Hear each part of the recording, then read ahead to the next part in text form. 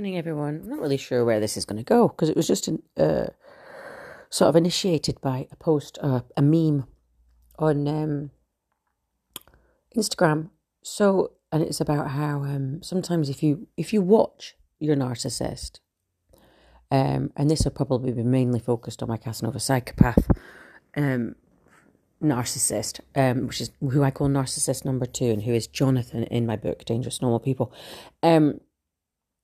If you step out, colour outside the lines and step outside the timescales that the narcissist gives you, because if you think about it, narcissists, obviously, we all know that they are directors and puppeteers, and they like things done their way at the time they want it done, because they're always acting immorally and unethically and, well, illegally and antisocially outside the times when you, particularly if you're a new supplier, fresh meat, you're being love bombed, you're being idolised, and they're still not quite ready yet to overtly devalue you and start cheating and looking for new supply.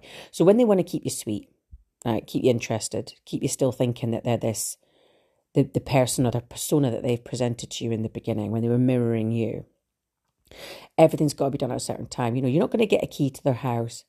You're very much not going to be given this vibe. Just pop over when you fancy, or call me when you fancy, or WhatsApp when you fancy me, or fancy, or FaceTime when you fancy. There's very much a kind of vibe that they're going to keep you at arm's length, and you just don't step outside the rules. But you don't know the rules yet, right? Because it's so covert and insidious in the way in which they make you feel like you can't just pop over or you can't just call. And it's a new relationship, and there will already have been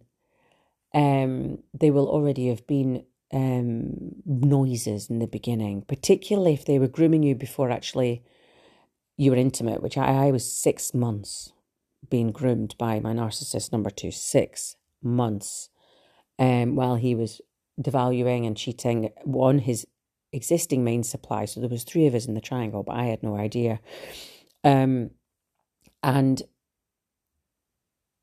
just the vibe was he liked things his way. He liked his own routine, because he was always going to meetings, AA, aka AA meetings and CA meetings and what have you. He gave this image of having a really busy life, and it took time for him to give me this vibe. Whereas if I wanted to speak to him or see him, or we were going to have a chat, or we were going to meet for coffee, this is all, like I say, before we were intimate, it had to be on his terms. He had to be the one that was inviting me, and would open conversations on Facebook or would open conversations on WhatsApp as things progressed. He loved the fact that I had a routine. And I am very much a routine person. I love rules and conformity and routines, and knowing that every day I've got certain rituals that I can complete, whether it's OCD or we're going into the autistic spectrum. I don't know. All I know is I'll just like things a certain way. So he loved that. He loved that I was always at the pool. I think it would be in the beginning, the first few months was always, I would take an afternoon off work because I was self-employed, because I was working with my narcissist number 1, and he was in full devaluation. So I was, blah, blah, blah, but you need to buy Dangerous Normal People if you want to know the full story. So it was in an afternoon, because I'm a really fast worker. I can get more work done in a day than most people get done in a week. Trust me, I worked in charities for 18 years, and I saw the speed at which people worked for very good salaries, and I'm fast, right? So I would do all my work in the morning, get ready and go down to the pool, and I was always down there about lunchtime. So he liked that. He liked that. So that was another reason why I was good potential main supply for him. I ticked all his boxes because I liked a routine. So he could predict my movements, and he made sure that I didn't ever predict his. And something that this Instagram thing referred to, I might have talked about it before, I don't know. I think I might have mentioned it in the book, is about when a narcissist doesn't know that you're there. And I mean physically, okay? Or they're not expecting you to be there. And you just catch them out with that timetable that you're in. You're going to see and sense a completely different person, and you're going to get a bad vibe, right? You're not going to be impressed or, oh, isn't that cute? Or surprise. You're going to immediately, it's going to jar with you, okay? And I'd love anybody that's listened to these podcasts and they go, oh yeah, because I like to try and do topics that the other experts forget about. You know, they talk about gaslighting and coercive control. I do all that as well, but I try to talk about the little weird things about narcissists that are kind of slightly uncommon red flags. You know, the red flags that are there, but other people either miss or don't see as important.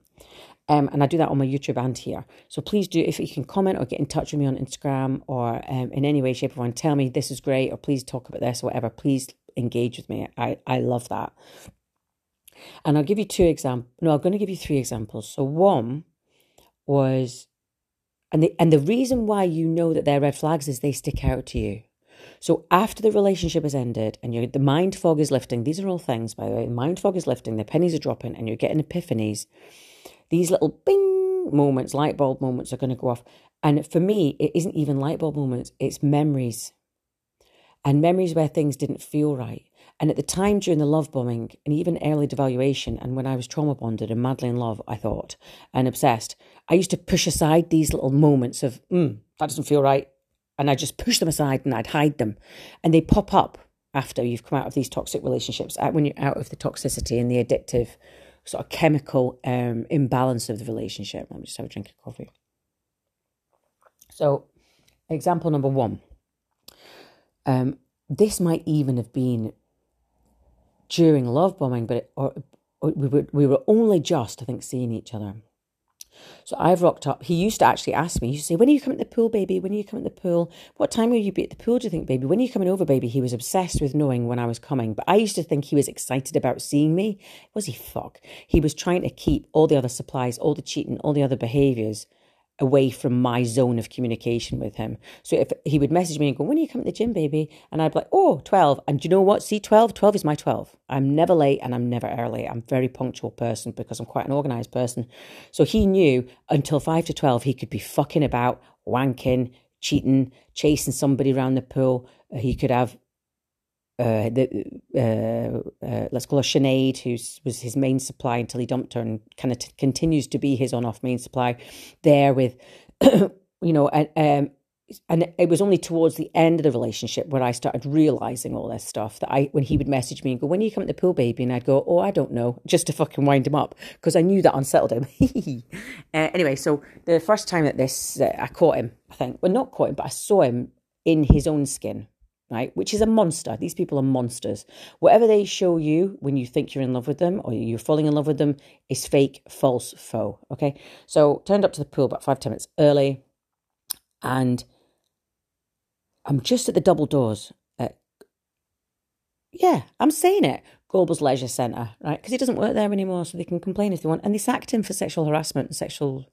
All his misconduct over 15 years, and they recruited him from an ex-offender program, with multiple offences, including knives and violence and domestics. They should never have put him in a poolside. So if they don't like these podcasts, they can take me to court because I'll get a freedom of information request and I'll get I'll get everything from the whole time he was at GCC, every complaint, and I can still get in touch with the women that complained about him, by the way. So push me if you want. Anyway, so Gorbals swimming pool. So go to the double doors. And I just stopped because I saw him at the corner of my eye walking through the reception. And it was like slow motion. I stopped. Instead of pushing through the doors and going, hi, Jonathan. I stopped and I waited for 4 or 5 seconds and I watched him. And he walked in this crowd of people. I don't remember seeing who they were, but they were other Glasgow Life staff, the orange and turquoise uniform that they used to have. I think they've changed it now. All around him, like a little kind of gaggle of sheep. He was the wolf, obviously. And he walked differently. His shoulders were back. His head was higher. He was strutting, smiling, super confident. He didn't look like my Jonathan. There was this air of, I'm not interested in who's around me and who's following me and who's talking to me, who's walking with me, because I'm Jonathan. I'm here.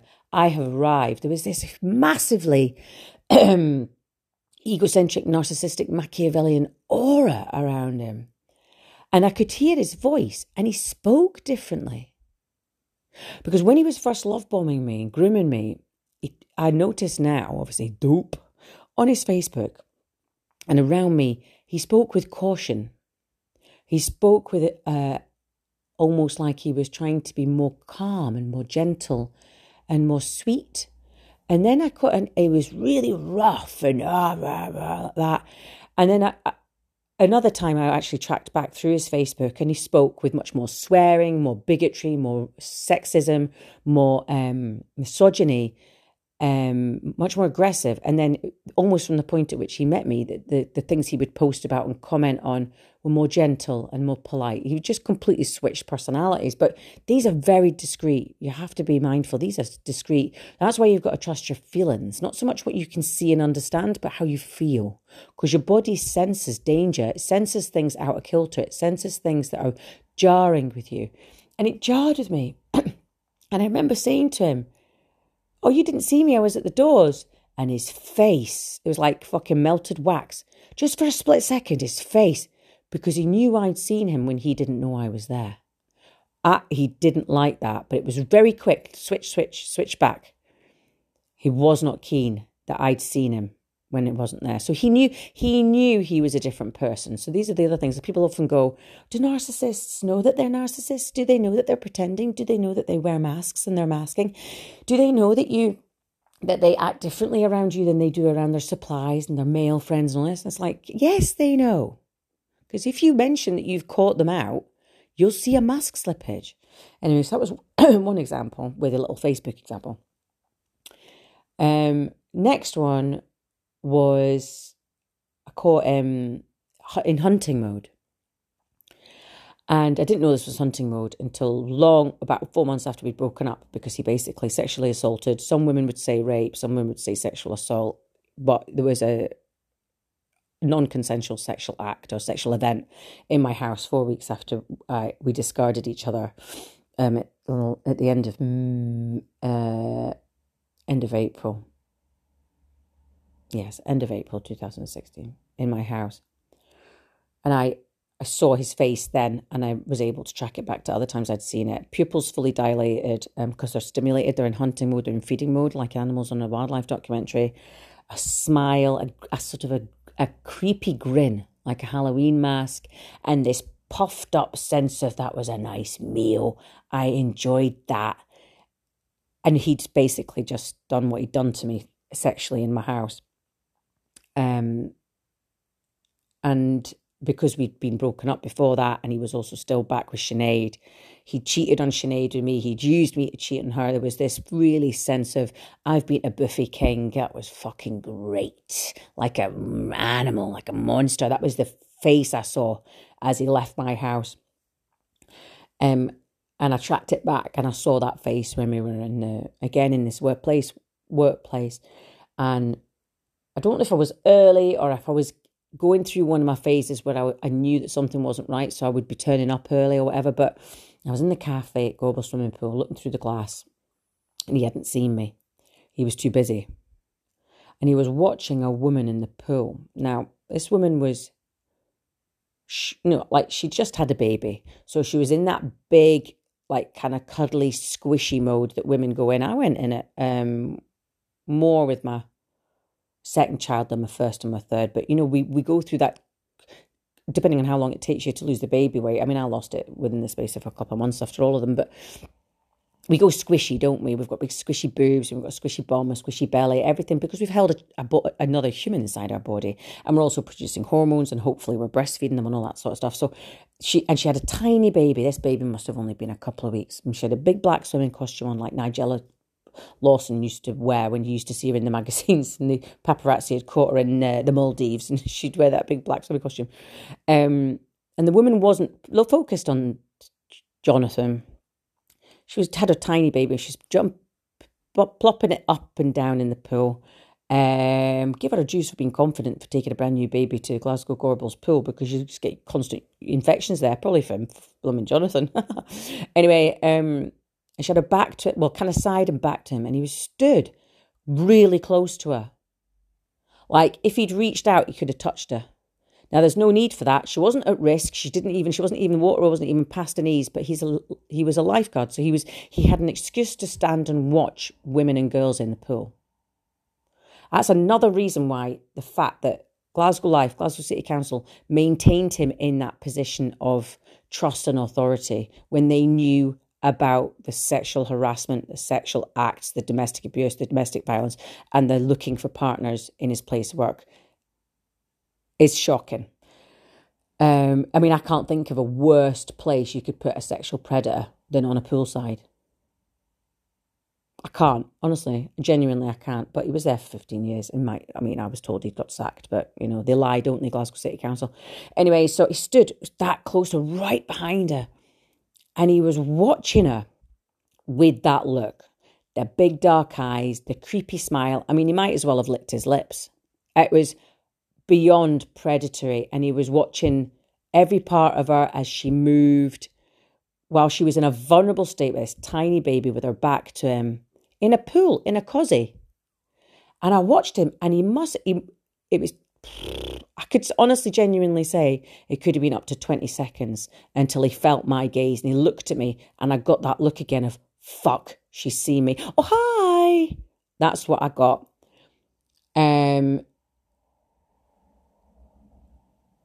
Yeah, it's shocking. I like to think I explain it quite well because I'm a writer. And I think people who have been there and seen their narcissist in play mode or hunting mode or with the mask off could totally identify with this, because you have to have been in a relationship with a Casanova psychopath, male or female, to know this stuff, to recognise this stuff.